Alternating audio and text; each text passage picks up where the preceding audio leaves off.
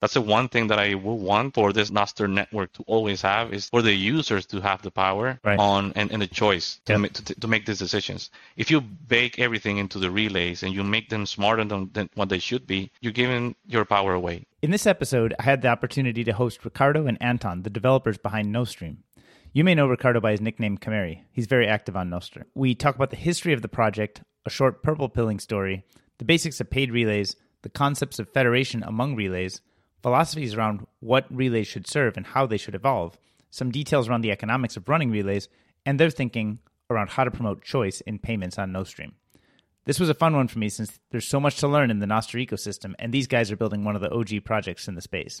I hope you enjoy listening to our conversation. Yeah, well, thank you for having us. Yeah, it's a pleasure. It's nice to actually get to talk to you. I saw you're very active on Nostr, so it's been cool to interact with you on there, and now in a more kind of a better setting like this. Yeah, likewise. And one of the questions, actually, I solicited a bunch of questions from people who are interested to hear.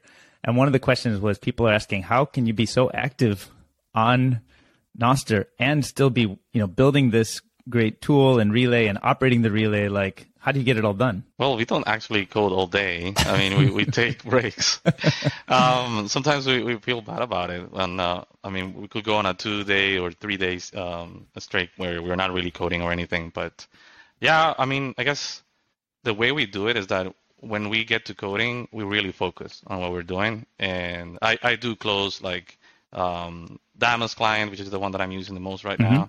I close that down. I put my phone down because, the moment I get a notification, I'm out of my Zen mode and I need to get back to it. So I can make the headspace as well to actually get into coding. And it usually, you get more done once you're focused than trying to work all day. That's really not going to work. I think we're going to burn out if we do it.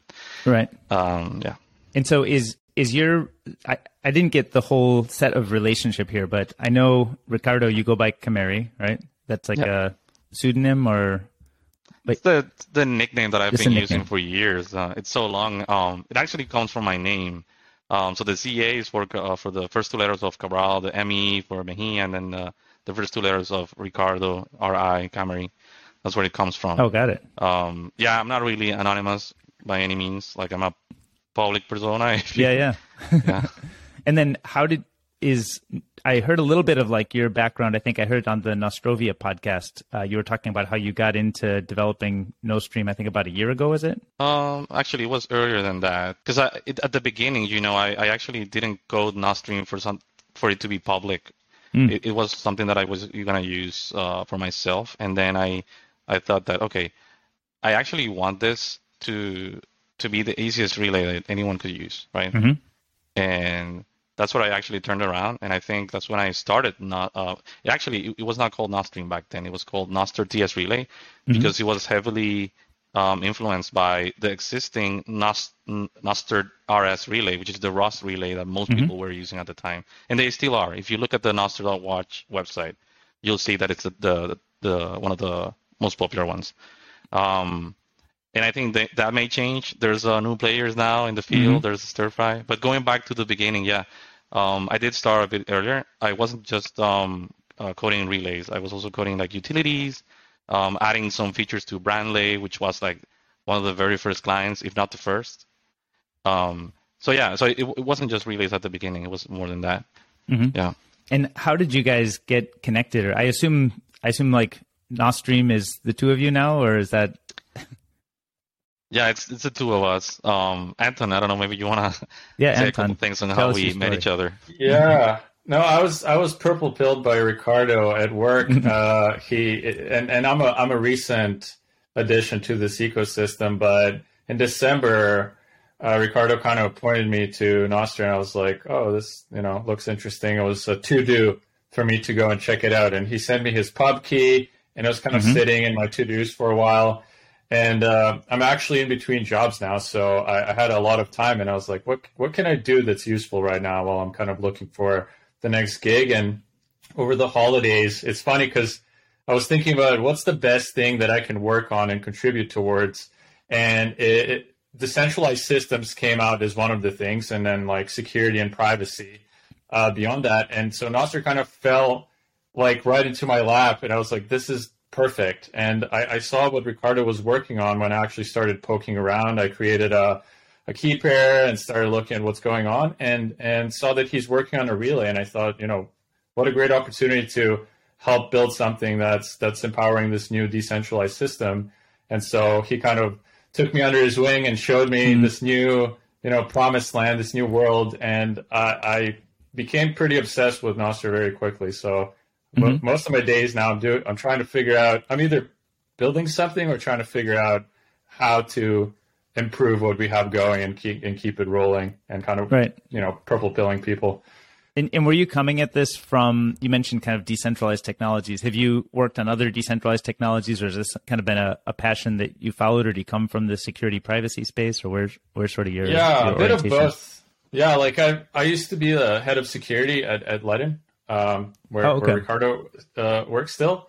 Yeah. And I've been in the space for a while. I think I started like end of 2016.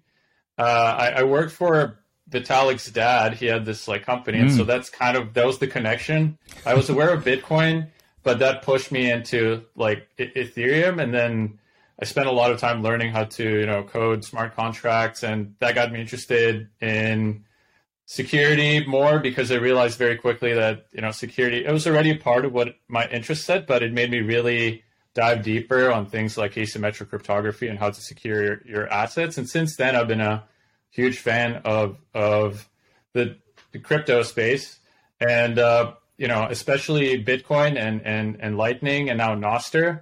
And so I've been in the space for a while, and I've kind of been looming on the edge of like, it was contributing to open source and kind of contributing more directly to the protocols was on my list of to-dos for a while, and now I'm finally doing it, which feels pretty good. So I want to keep that rolling and figure out more ways, and maybe contribute, to Lightning and Bitcoin more directly as well, because I feel like we need to decentralize everything.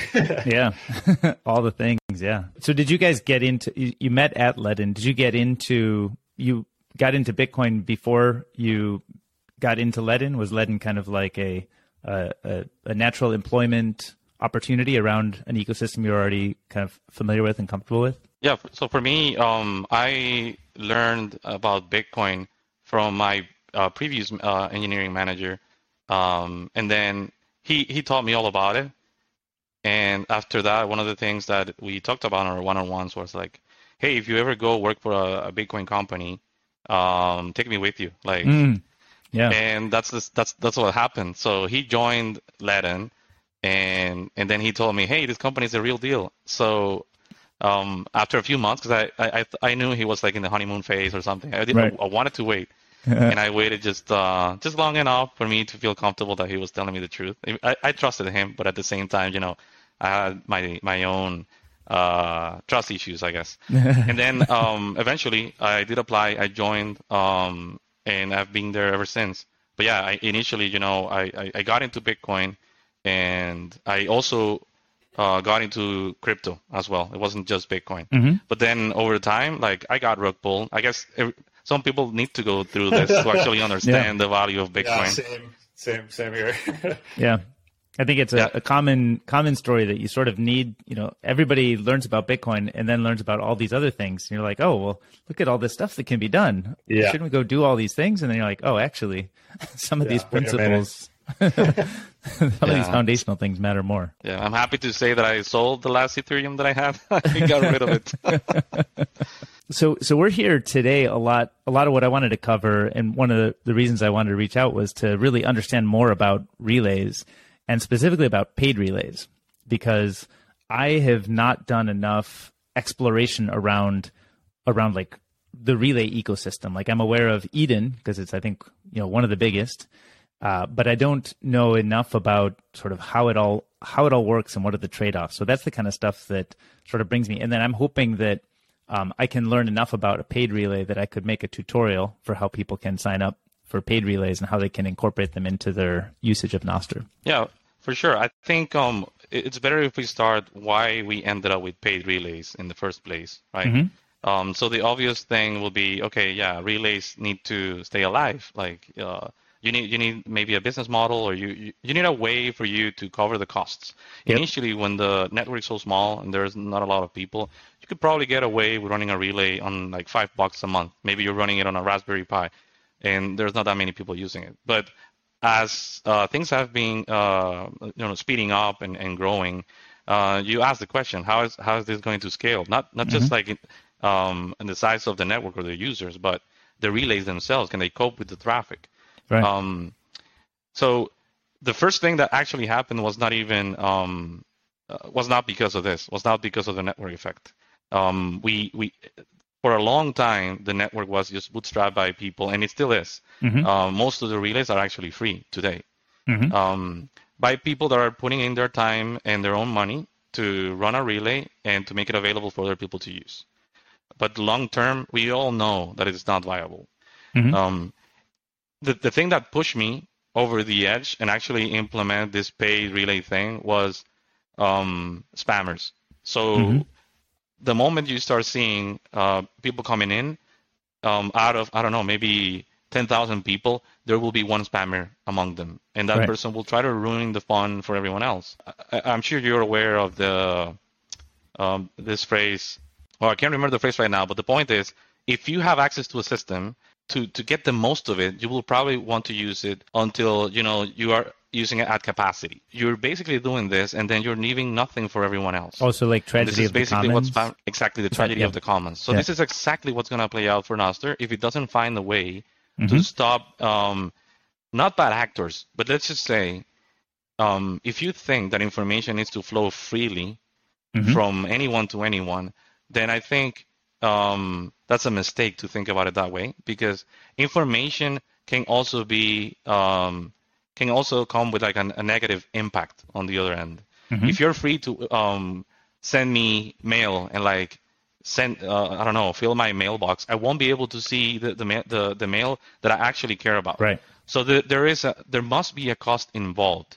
Now the problem is how do you ensure that anyone that can send you anyone that can send you a message has to pay this cost, keep it small, easy to pay, right?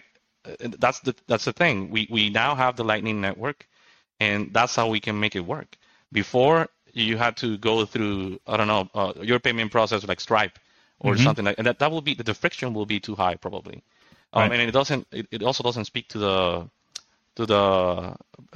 Bitcoiners as well, because why would I go to the fiat world when we are already in a world where it's decentralized? Like, we can't depend on anything that is centralized for this to even grow. And that's where, we basically, Nostr was good on its own, and it's completely independent from Bitcoin and the Lightning Network. But the moment you add the two, you get this new feature, this new, I like to call it like an energy shield, which sounds pretty cool, which is what paid relays are surrounded with. Like, they have this thing around them that doesn't let, and of course, if you're a spammer, you can pay the relay, you can get in and start posting. But the moment you're caught, and you will be caught, that's it. You lost your admission fee, and maybe in the next time, you have to pay more. So is there a mechanism you have in mind then for how somebody's reputation could get marked or adjudicated by people and then cut out, or is that sort of up to the relay operator to decide, or to sort of have a rubric for how that would work? Yeah, so I think it's really early to tell like what algorithm we'll use for catching spam. Right now, it's pretty manual. I know I've been asked questions on what exactly is spam. Everyone thinks there's like everyone has their own definition of what spam is. I think if you're I think some spam is pretty obvious. Like, if you're sending the same link over and over and over, or you're replying to every single post that any user sends, that's clearly spam, right? And that's the one that we've been targeting. The way that I've seen it working is like people just report it. They just say, "Oh, this user is spamming on your paid relay," and it's really easy to act on it. We just go, right now it's pretty manual. We go on the database. Usually, if it's paid, we just, it doesn't matter. Like, you violated the terms of service, which you had to agree on once you paid for the relay. So we just go in and delete all the messages that you sent, and we also disable your admission. So you will have to go through the whole process again. That whole npub just gets stopped from ever submitting again. Forever, that it's gone. Yeah. And how do you think about the mechanics of how a relay should kind of graduate from this kind of early day to maybe some more advanced versions? Because I think today you mentioned it's a lot of hobbyists, right? And maybe a Raspberry Pi and $5 is enough.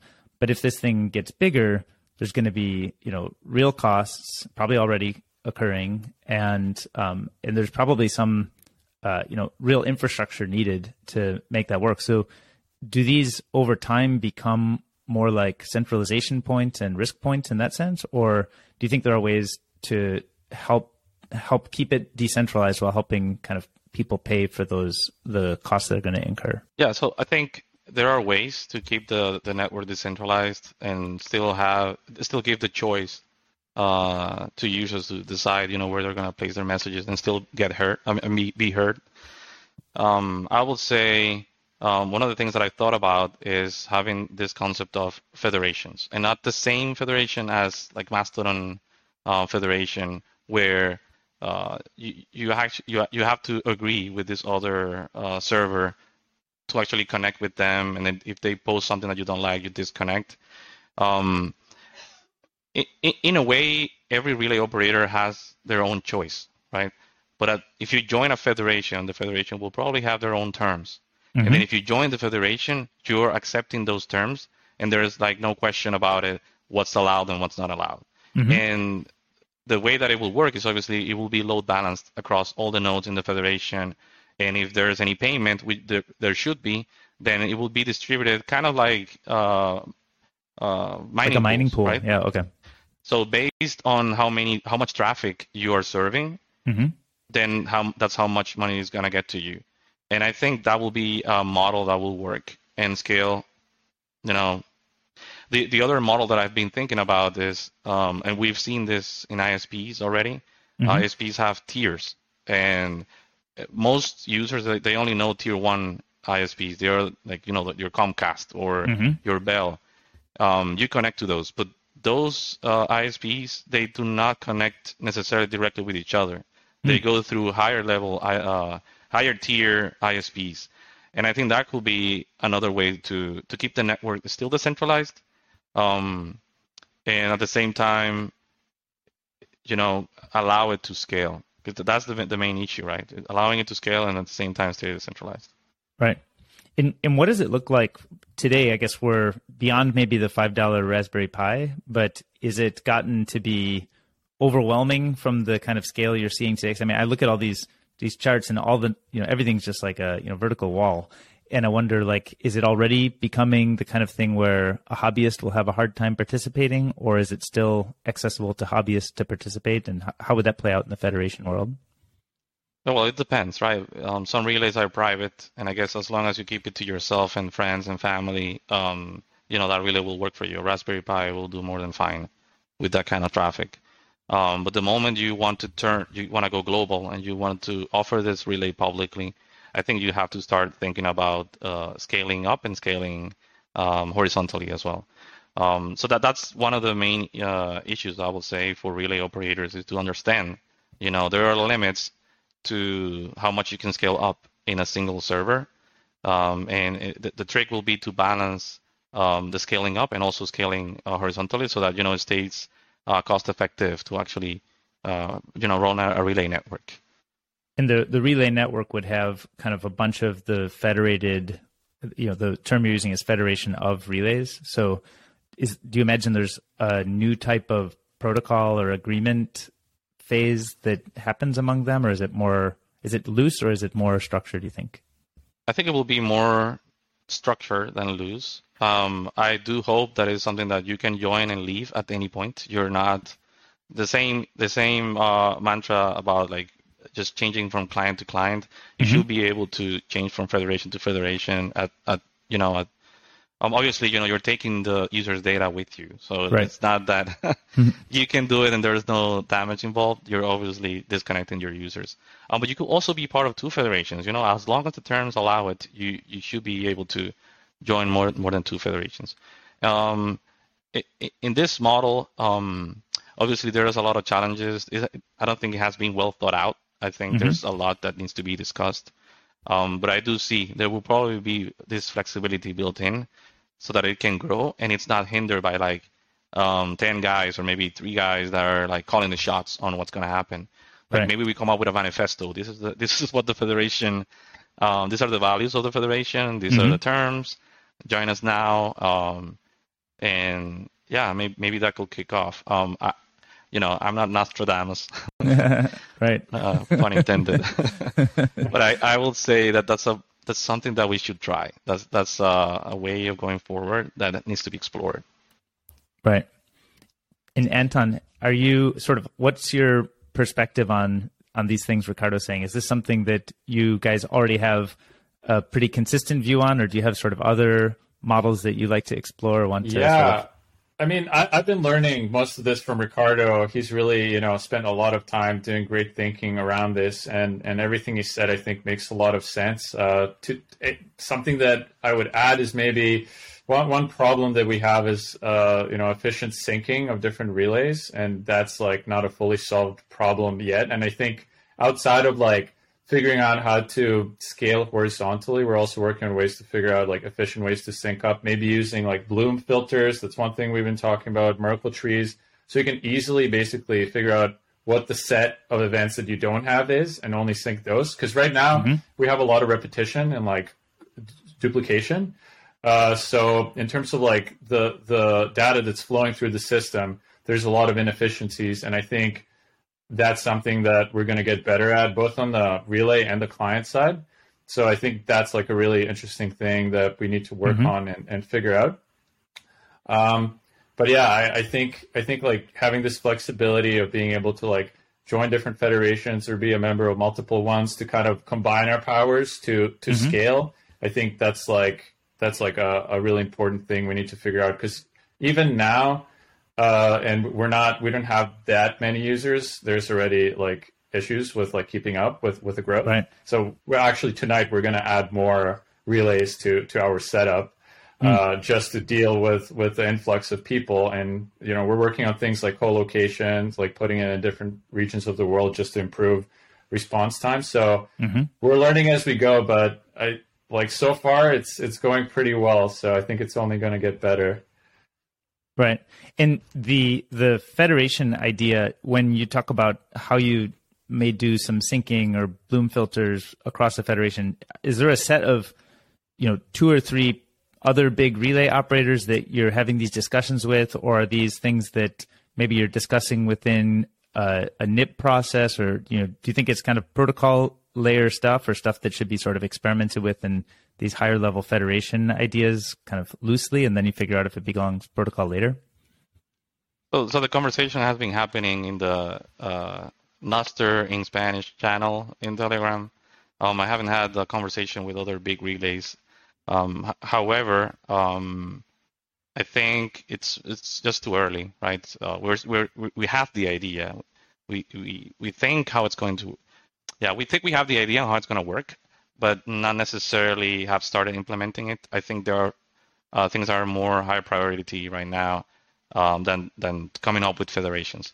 I think there's going to be a lot of work involved to make that even happen, just to make it automated. I obviously don't want to spend any time whatsoever in maintaining, a federation. I want it to be self-serve, and the same thing that I want for every single relay that it's running out there. It should be self-maintained, and the relay operator should, because it takes time. I mean, the mistake will be to think that the only thing that relay operators do is just like put up a relay and start charging people. I mean, if you think that's what we're doing, you'll be sorely mistaken. Right. Yeah, so we're always innovating. We're always changing things, tweaking parameters. Just recently, we had to tweak some parameters on the Eden relays just to make them cope with the new traffic that's coming in. So we realized that we were rate limiting even by the day. But we were not seeing any rate limits by the day, so we got rid of those.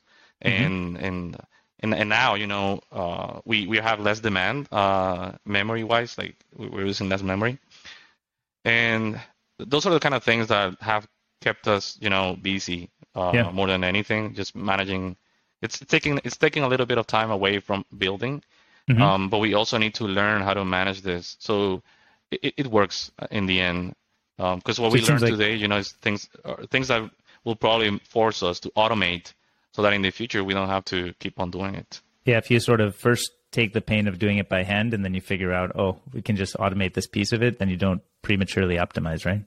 Totally. Yeah. So how does it work when you're sort of both building this relay, and then it sounds like the operation of a relay is much more involved than maybe somebody who's not operating relays might think. So are you like 90% of your time is busy with the operation of it, and only maybe 10% towards kind of new features and other ecosystem stuff? Well, of the time we dedicate to Nostr, I would say maybe 40% is spent on tweaking relays and restarting them and making sure that they're running. Like, I'm always looking at the screen and making sure that they're running smoothly. And then the 60% is building. For sure, there's maybe not that much. Maybe let's say 30. The other 30% working on the relays, 20% supporting other people. Get their relays up, and because we also need to help onboard more users into this ecosystem. We can't just like run our own relay and forget about it. Because a part of the growth of Nostr is also supporting each other. So the moment I help someone else, that someone else will learn how to do it and help somebody else. I'm actually sometimes just letting support requests, not an official thing, but like when someone comes into the channel and asks for help, I just don't jump right away and help them. I let other people, provide the help, because this also needs to be an effort that is like, not decentralized, but we need more people to actually help out. Yeah, it's great to be able to let people stand up, sort of raise their hand and become leaders in different ways. Do you think that the with Nostream, that's the biggest one that I'm aware of, but is there a whole ecosystem of other relay developers that maybe have different opinions about directions, or are there sort of any hot debate issues right now that are happening among people, other people developing relay software? Yeah, so I wouldn't say that they're happening right now, but they've happened over time. One of the most contentious, I would say, would be adding search capability to relays, which I think in the protocol doesn't really support it. So whatever is being done today is either a brand new NIP that just came out, or doesn't follow spec, and eventually a NIP will come out so that other relays can implement it. So I will say that will be the number one thing, and that's mostly because relays don't really look into the content of nodes that people are posting. We look at the tags, we look at the pub keys and all their fields that come with every single node, but not doing any deep inspection on content. And I'm hoping that we can stay away from looking at content as much as possible, because the moment we start caring too much about it, that's the moment where relays may start turning their backs on the principles of the network, which is like censorship resistance. So if you start caring about the content that people are putting out, then things may get a little bit out of hand. Right. So you want to be more like an internet router, but you don't want to really care so much about the content. So do you think that caring about the content should be done at some middleware layer, or do you think it should be mostly on clients? Or how, I think about things like even people discovery feels like it's a challenging thing to do today. And I understand, it has centralization aspects that most people want to avoid, but that's the kind of thing, like if you know what content I'm zapping or reacting to, you could suggest people that I might want to follow, which might help me have a better experience. And so I think we all know the path of why that helps. And there's obviously downsides to it, which we're fully aware of from like existing centralized systems. So like, do these things eventually emerge, but they're not relays, instead they live somewhere else? Or how do you think about that future? Yeah, I actually prefer that more than building everything on top of relays. So one of the things that people keep asking, hey, can I upload my images to the Nostr relay? And I think by not baking every single requirement that people have or use case, we're allowing other players to also come into the field and offer their services. Take a look at Nostr.build, for example. That's a service that provides it lets you upload images, and then you can just like share the link on Nostr, and most clients will render that image for you. So what that tells is that relays don't really need to store that information. We're happy to store the text that you're sending, but then the business model for what can we call them? Upload media providers? I don't know. Yeah, maybe like a media server, almost media server, function, right? Yeah. And you could even use S3. Like you can pick whichever provider you want to use for your file needs for your media, and then use it with Nostr. And then what that gives you is choice. And that's the one thing that, as you were, speaking about this, that's the one thing that I will want for this Nostr network to always have, is for the users to have the power on and the choice to make these decisions. If you bake everything into the relays and you make them smarter than what they should be, then you're giving your power away. That's basically what you're doing. Right. Obviously, if you still have the ability to send the same information to every single relay, we're still okay. But if you have this one relay that is the only one that indexes your stuff, and you must use that relay because otherwise you don't see a part of the network, it's dark for you, then that's where I think we'll have a problem. That's where the network starts becoming fraction. I mean, yeah, it's either if you don't use it, you have like, I don't know, you're limited in a way. Right. So those things, they need to be part of the protocol eventually. There must be some effort to put those things on the protocol, and then once they are there, then relays will implement them. Everyone will be able to enjoy these features, and if everyone is able to enjoy them, regardless of the relay behind the scenes, then that's where we win. How do you think about the future, though? Because it's like if you project out a little bit, there's like big costs in serving, CPU bandwidth, and storage, and so presumably, similar to how I think in Bitcoin mining, some large players emerged that got real scale advantage to kind of cost of capital and kind of scale of deployment, and it seems like some of those same things could occur here. And I wonder, like, do you see sort of your own mandate or your own interest as you want to fight from that thing happening, or you want to help nurture that, usher it into the world in a way that's consistent with the principles that you're outlining? Or how do you sort of see that tension? Yeah, not sure, Anton, if you want to take this one. Yeah, it's a hard question, I think. And I would go back to what we were talking about, the federation, but beyond that, the idea of like not siloing the data, because as long as you can find a way to persist the data across different relays and not have a single point of failure and like a big, let's pretend it's like the relay corp and they're running most of the relays and that's what everyone connects to. I think like freeing the data and making sure it's open so that we don't end up with these single points of failure. Like I think that's in simple terms the answer, but like we'll see how that pans out, because as we start onboarding more people, I imagine like some players might come in and have like a really strong marketing budget, and all of a sudden this new player is like taking up all the users, but maybe not, because like at least for now, I feel like we have pretty well-informed users that are critical thinkers that care about the system being decentralized and not having the same mistakes we've done in the past be repeated. But, along those lines of single points of failure, we're also thinking about, the cloud providers we're using to power this stuff. So like right now we're using DigitalOcean, but we're going to be using other cloud platforms to eliminate that single point of failure as well, so that when AWS goes down or Hetzner goes down or whoever goes down, that doesn't really have as much of an impact on the network.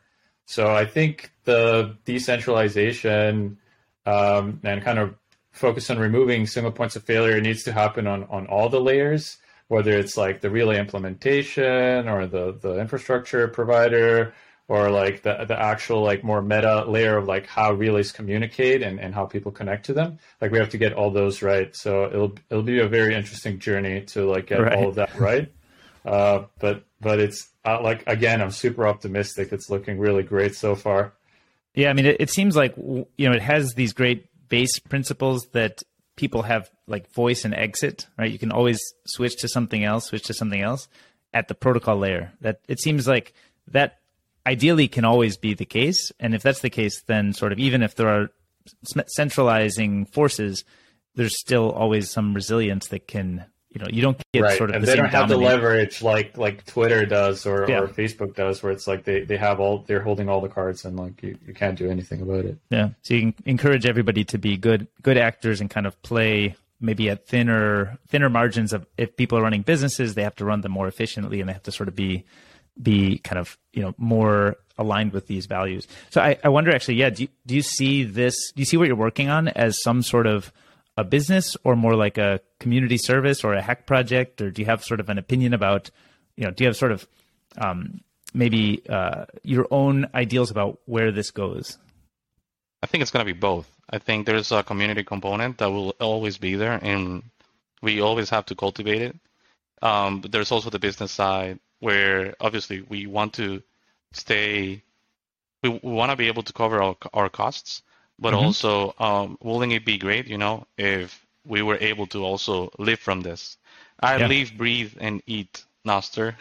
I'm not afraid to say it, but if I could just do that for a living, that'd be nice, because that would be following one of my passions for sure. I do have a job, and I like what I'm doing in my own job. Just in case someone from that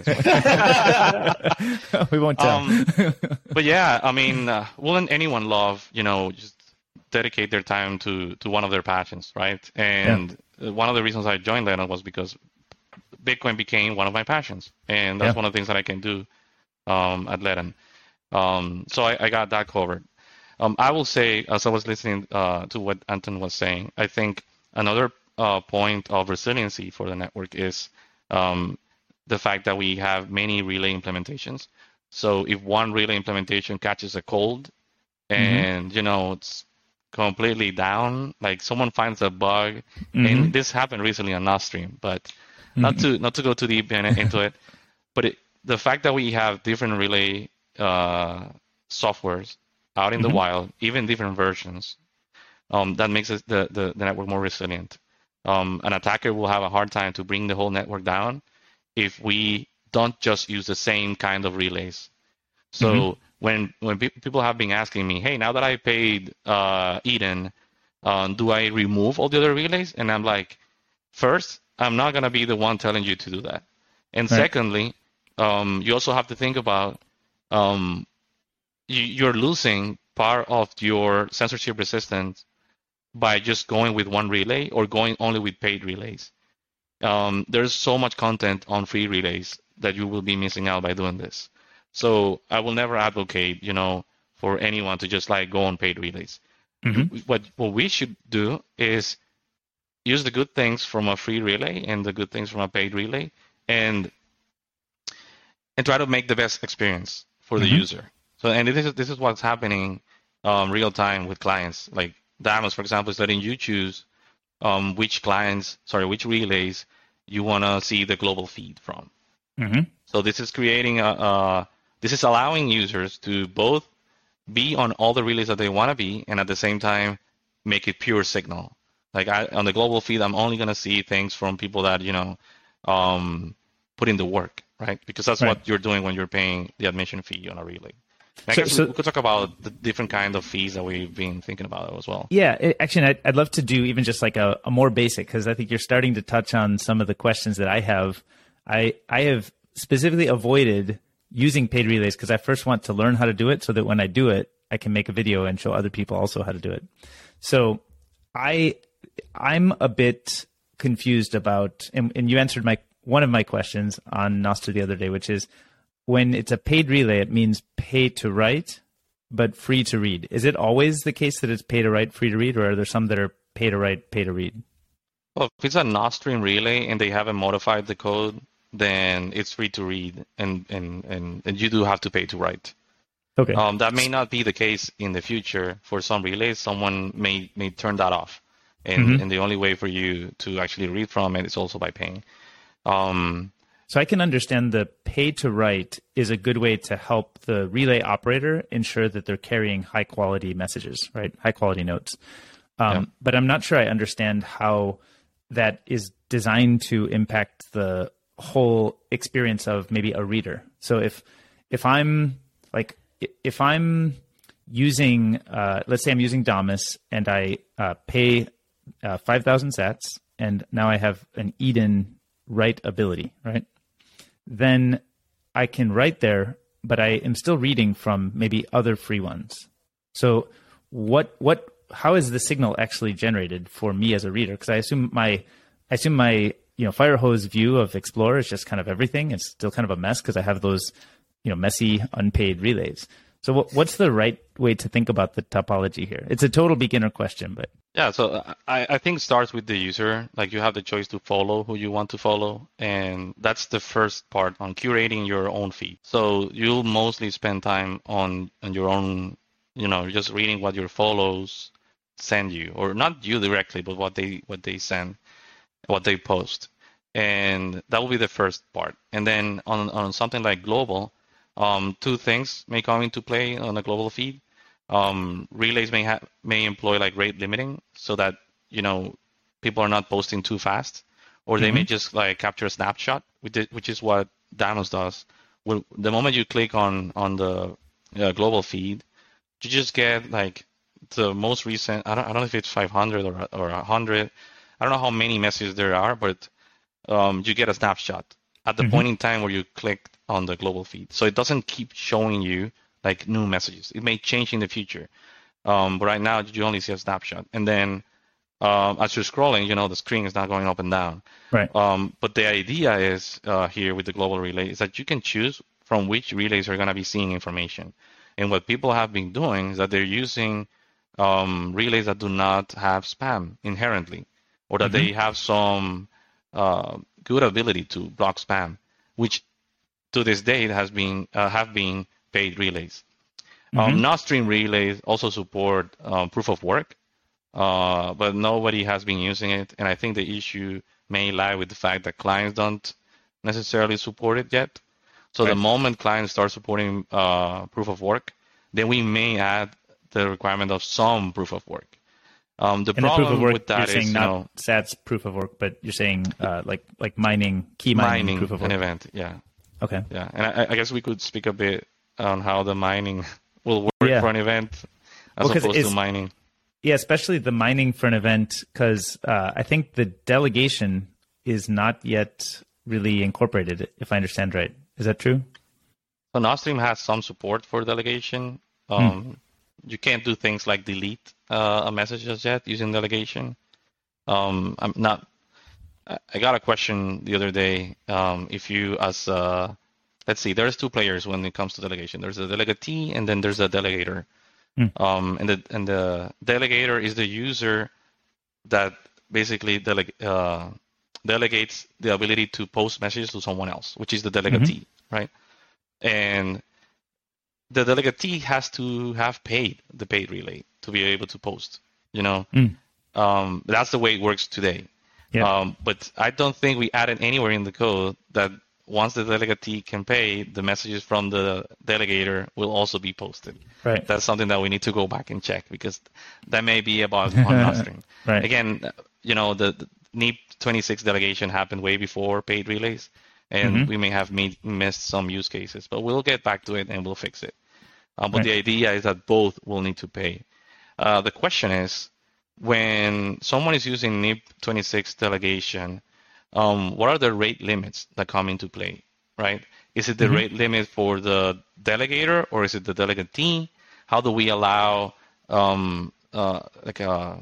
Minds relay to post thousands of messages for all their delegators, which are their users on their platform, to post without hitting a rate limit, and be able to communicate all this stuff? So those are questions that are still up in the air. We're gonna figure them out and try to solve it.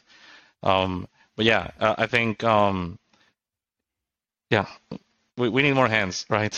Coding on Nostream and making it better. Well, yeah. What's sort of the if you think about Nostream, do you want to recruit people to kind of be contributors? And do you imagine that, over time you'll have just more kind of voluntary contributors, or do you think that you'll bring people into the fold and kind of be more like team members than kind of ad hoc contributors? Or because it seems like there's a lot of work in both features that you want as well as just operational infrastructure stuff.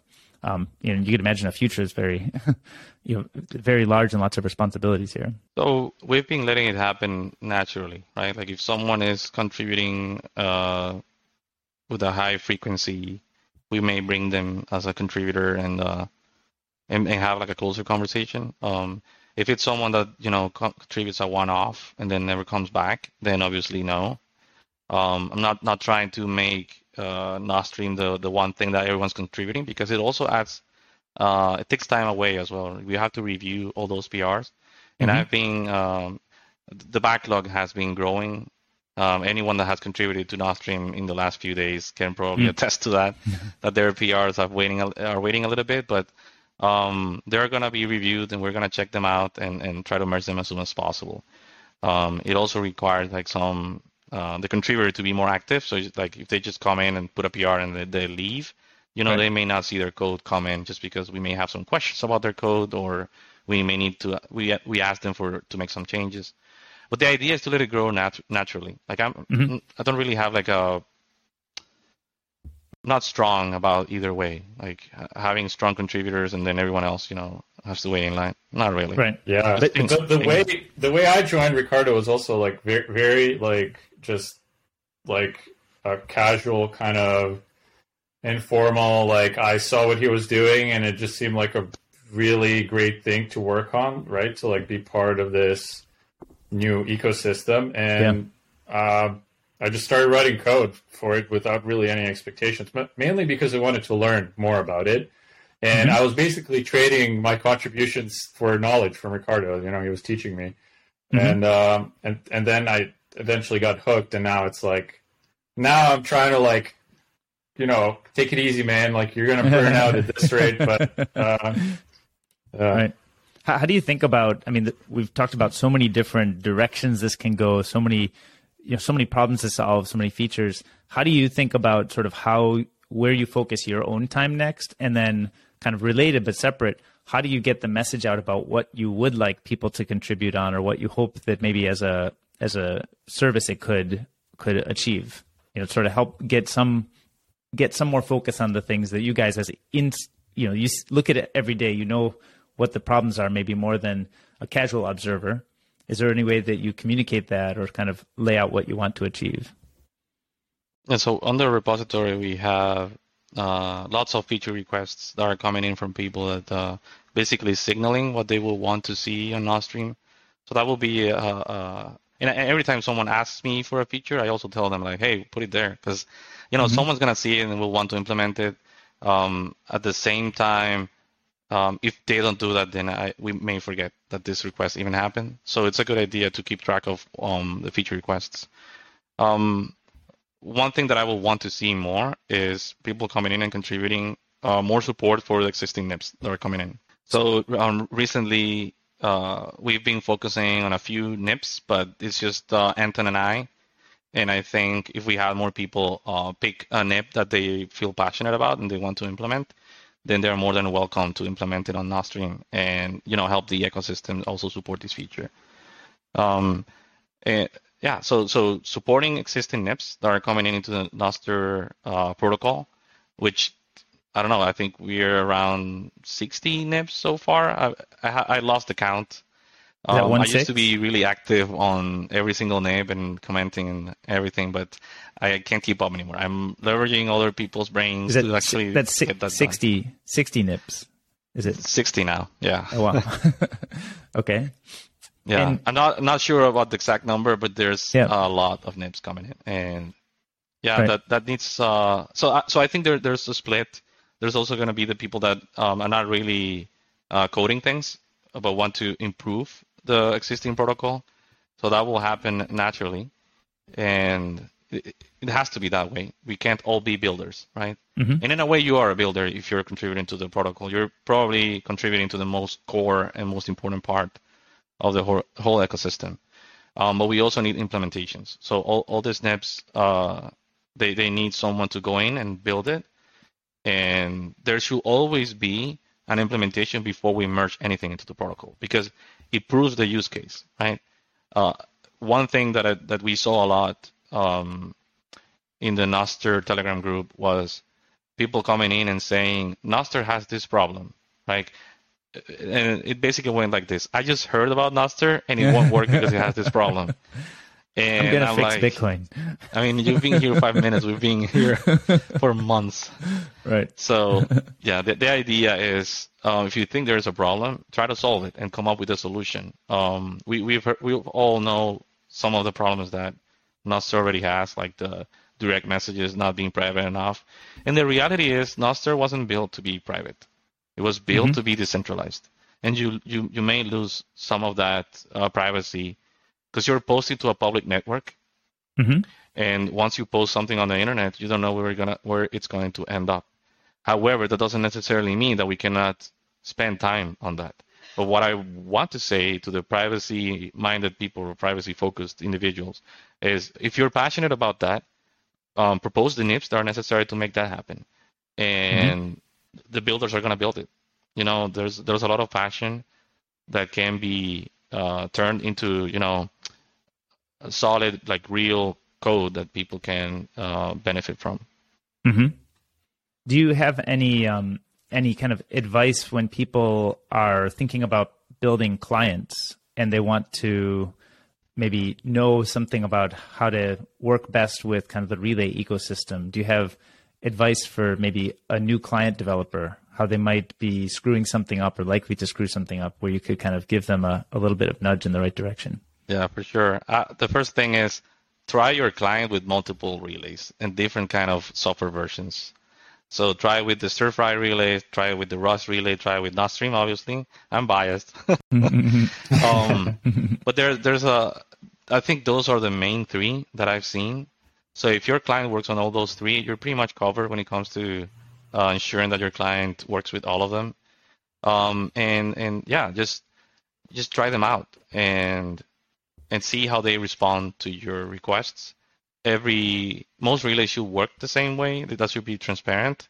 But the reality is that not for every single feature, right? So for example, one thing that Nostream does differently from other relay implementations is that the moment you subscribe to get notes from the relay, it will send you all the stored events, if there's any.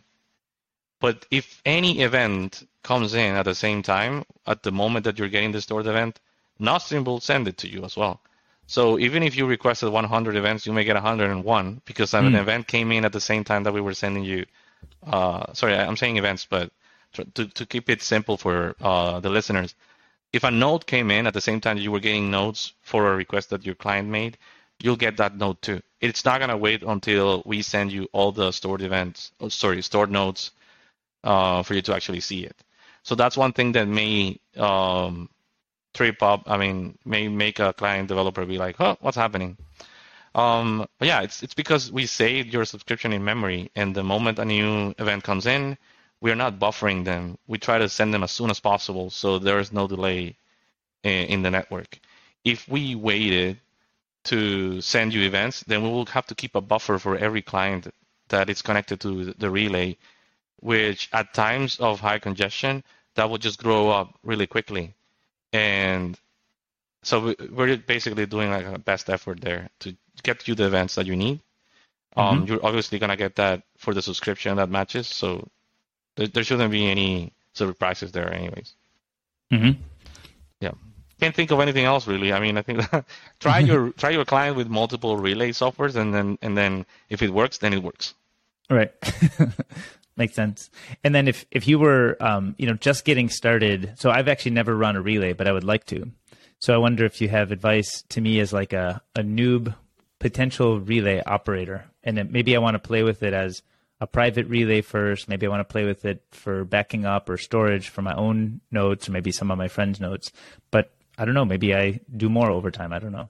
What kind of advice might you have to somebody like me? Well, first, you have to gauge like how technical you are with things. If you are not super technical and you just want to like get your hands dirty a little bit, try a private relay first. That may require the least amount of knowledge when it comes to setting it up. If you want to run a public relay, then there's two ways to go about it. Like if you want to tune it so that it works with like a lot of traffic and all that stuff, you better know your way around the terminal. You better know your way like around using servers and tuning databases and all that stuff. But also you can run Nostream using Railway, which is almost like clicking a button and then Railway spins that Nostream server for you and the cache and the database. So it's a lot of things that you don't need to worry about.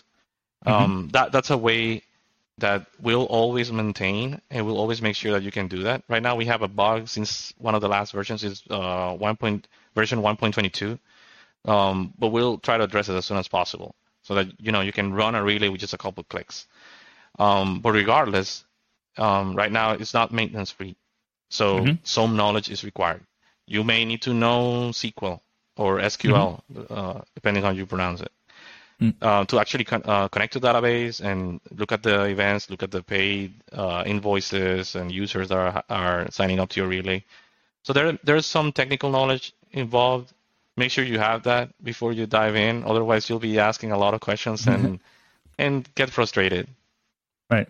Do you think the future... Oh, sorry, go ahead, Anton. Oh, no, I was just going to add that it's on the list of things to do to add an interface where you can actually like go and tune up your relay and maybe look and find, events that need to be removed or figure out if someone paid an invoice or not. So that's something we definitely want to add so that you don't have to be writing SQL queries and kind of looking under the hood. But we only have so much time, so that's on a little bit of a back burner right now, but definitely something we recognize is like something relay operators want to see, and have a dashboard where you can see what your relay is doing and be able to fine tune it and interact with it through a GUI rather than having to use a terminal.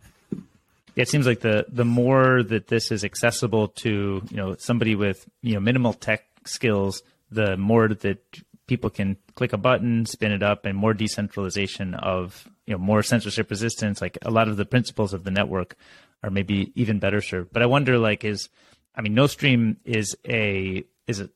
operates as a very large relay today. So presumably we'll have some amount of pull from the market to continue doing that.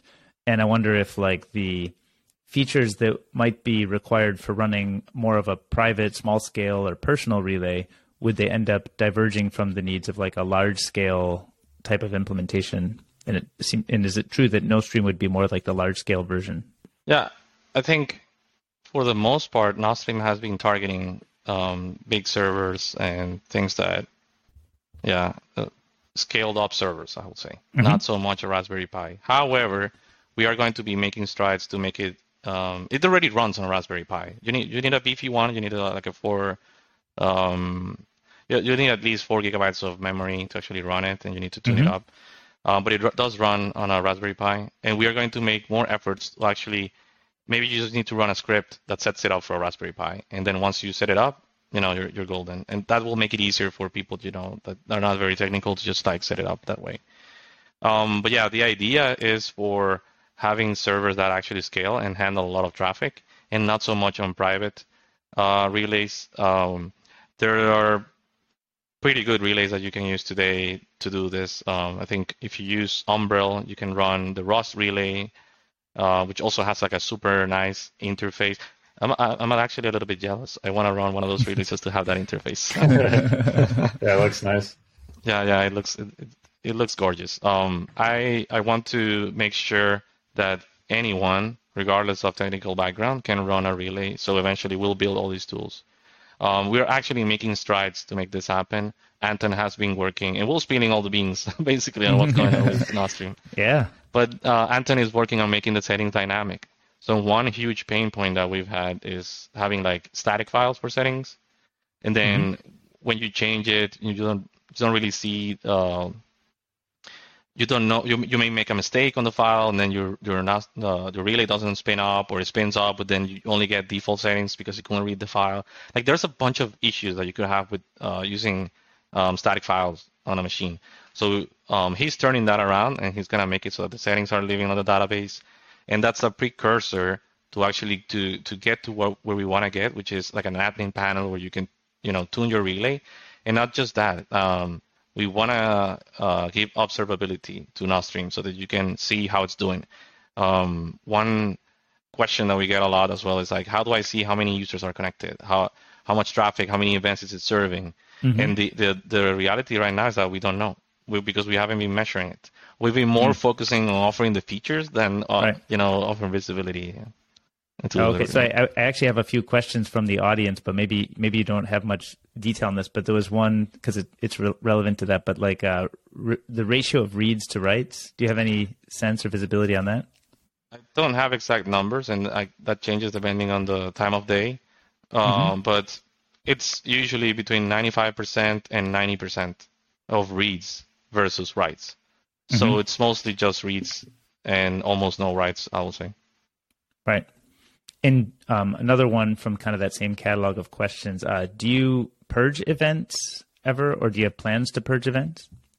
I guess they're asking for the Eden relay in specific, or one of the relays inside within the family of relays within Nostr.land. Spammers, those get purged. Right. I don't think we have any plans on purging right now. And if we do, it may be the day when we have a freemium model. If we ever get to that, I'm not sure. That's something that we haven't really talked about. But if we do have a freemium model, then maybe we do open the relay for any user, but we're only going to store your messages, or I don't know how long we can store them for. I think there might be like an opportunity to do long-term storage, maybe. But the other thing we're definitely going to be purging in the near future is just the deleted and expired events. Right now, we're just not re-emitting them. Those will definitely get purged at some point. So there's that. Right. Well, I guess related to that, I think the pricing model of 5,000 sats as a one-time and then sort of maybe in perpetuity service is probably not realistic, right? It's a nice way to start, but it doesn't really accurately reflect all the costs you incur, right? So do you have sort of a hypothesis? Is it important early to figure out pricing models that would work, or are they like monthly subscriptions or sort of usage based, or how do you think about getting from where we are today to kind of what it should be, and is it important to do that in the near term, or can defer that for a while? Yeah, so I've left hints on the code that we are going to be implementing paying for publishing. It's not that you will have to pay an invoice every time you publish. It's that the relay will track your balance, basically, how many posts you have left. That doesn't necessarily mean that every paid relay is going to act this way. So what we're going to give relay operators is the option to turn that on or off. And just like they can turn on admission, they can turn on subscriptions, they can turn on pay per event, which are completely different things, different ways of capturing revenue to make sure that that you can basically cover the costs and also make it profitable. So right now, those are the three things that I see. Obviously, just admission fees won't cut it. It works now because we are riding the S curve, right? Like, there's more users coming in. They're basically covering our expenses for the next few months. It's hard to, right now predict what our cost is going to be. I mean, today we're going to be spinning up 2 more relays, but maybe that doesn't even cut it. So we'll figure it out. But the point is, we'll be able to capture revenue by adding all these features, and then relay operators can tune them. And nobody knows today what the model that the people will want to follow is. Like maybe they only want to pay for the ones that only charge you for admission. And then never pay for the ones that charge you a subscription. Right. At the end of the day, I don't think any of them is like less valuable than the others. It's about finding the price that people are willing to pay, and eventually we'll get there. Right now, it's crazy. There are relays that are charging 15,000 sats Some are charging 2,000, so nobody knows, right? Mm-hmm. It's I don't have any accountants that I'm working with to figure these numbers out or anything like it. So time will tell what's going to be the model that works for relays at scale in a decentralized manner. Mm-hmm. Yep.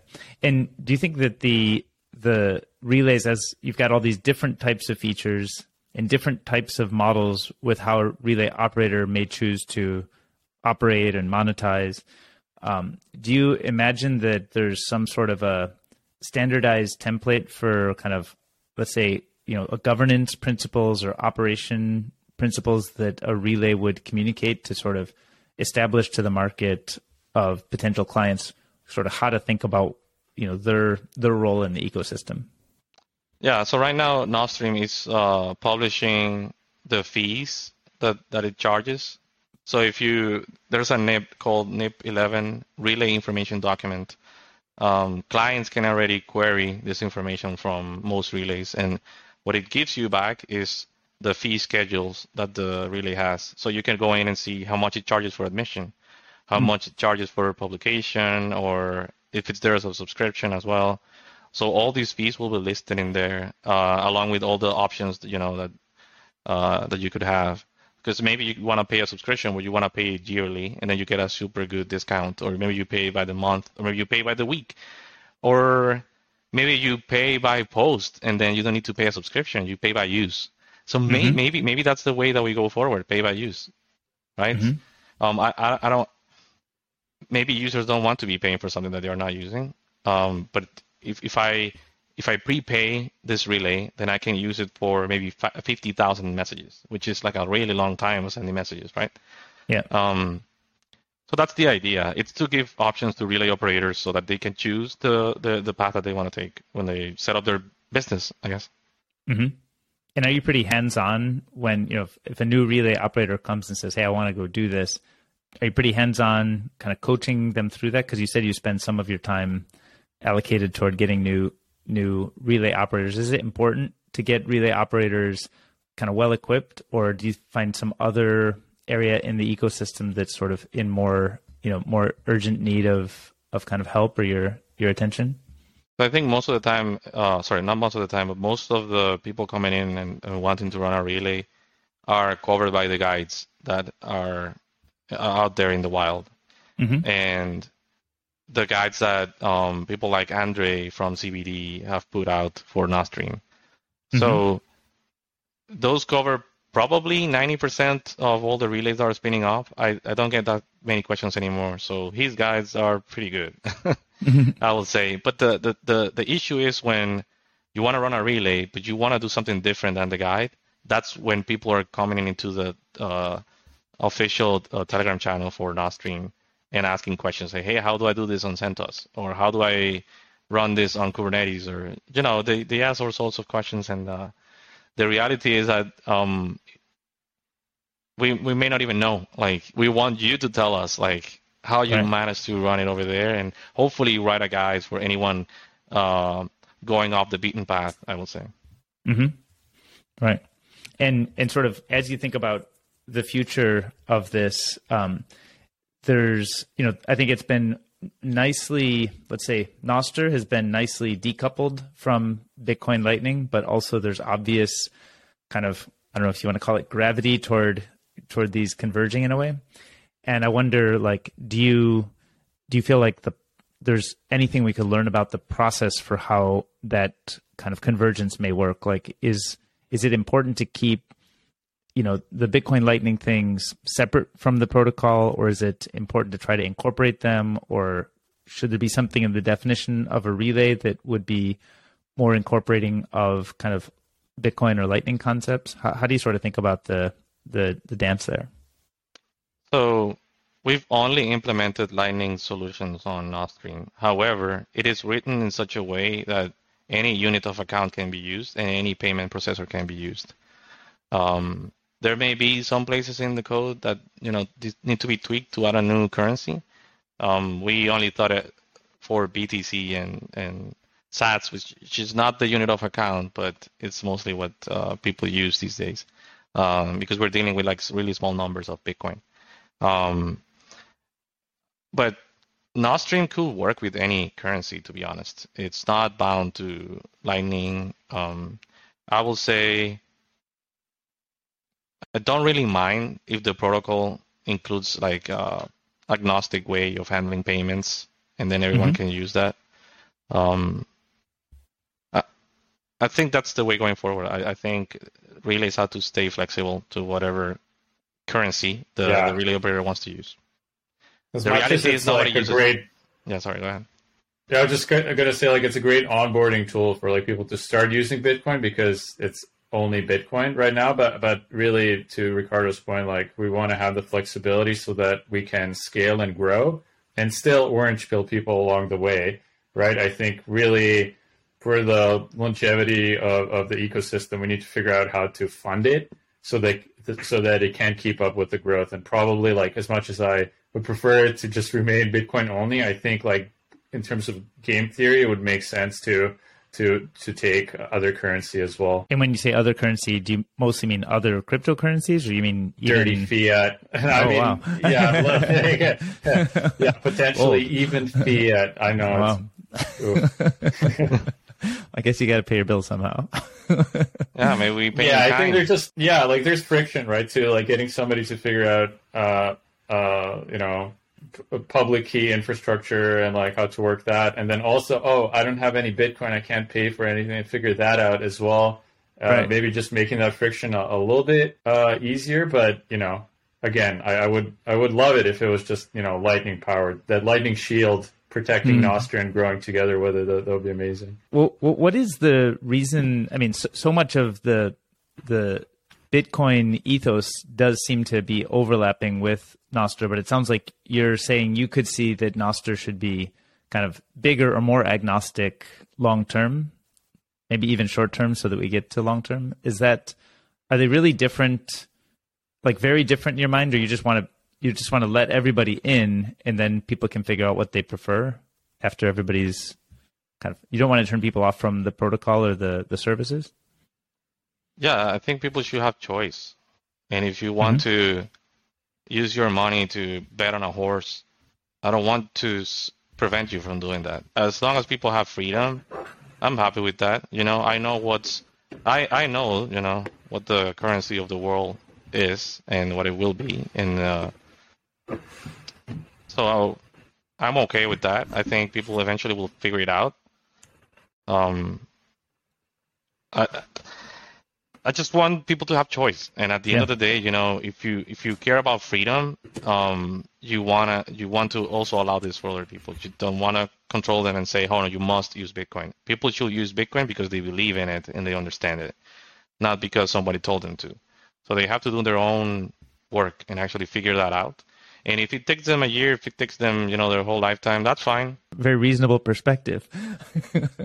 I like that, actually. I wish there were more people who would just recognize really it's about freedom, and like people can, discover their freedom in different ways and discover when they're actually captured by something versus when they're actually experiencing, the freedom that you might, if you've done the work, you might come to that conclusion. But the fact that you're an advocate of the freedom despite people not always agreeing with your version of freedom is actually almost like a higher principle than just you have to use mine, right? Yeah, for sure. I think if you care about freedom, then you want people to have choice. If you constrain their choice, you're not giving them freedom. It just doesn't, you can't say one thing and do the other, right? I wonder, is there anything else kind of in closing that we haven't covered that you think is an important topic that you're playing with in your mind, or something that is, you've been tumbling around and you sort of would like to solicit people's input or feedback on?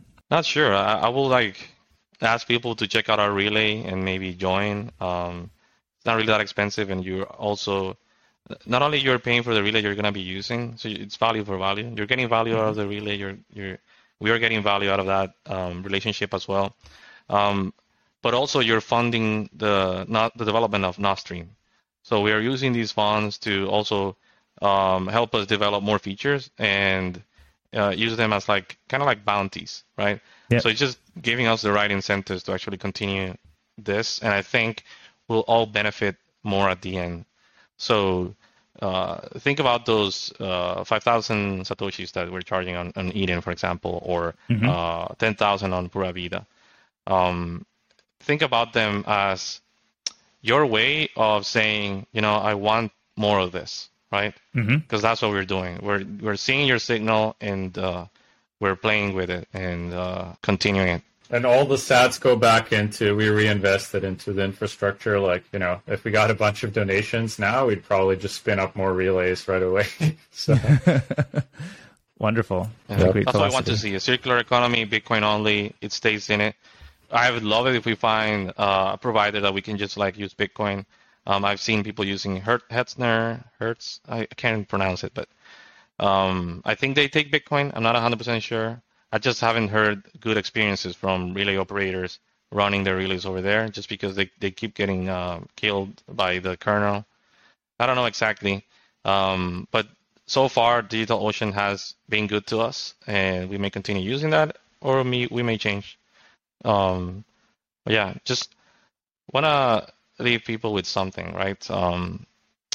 If you believe in something, you don't necessarily need to be a builder to continue making it grow. You can talk to friends, you can talk to family, you can show them how it is, you can set them up with a Lightning wallet. You can take the steps to get more people involved and more people in the space, and that will help everyone. You don't need to be a coder to actually take part of the fun. You can take pride in that you help the network grow, and you'll benefit from it directly, obviously. Do it for the fun and for the learning, right? Well, thanks so much for this, and let's do another one soon. And as we keep learning, getting the relay ecosystem out, let's keep sharing the lessons and the learnings and all the questions, because I think there's a lot fast-moving space, and you guys are right at the center of it. Yeah, Nostr is for everyone.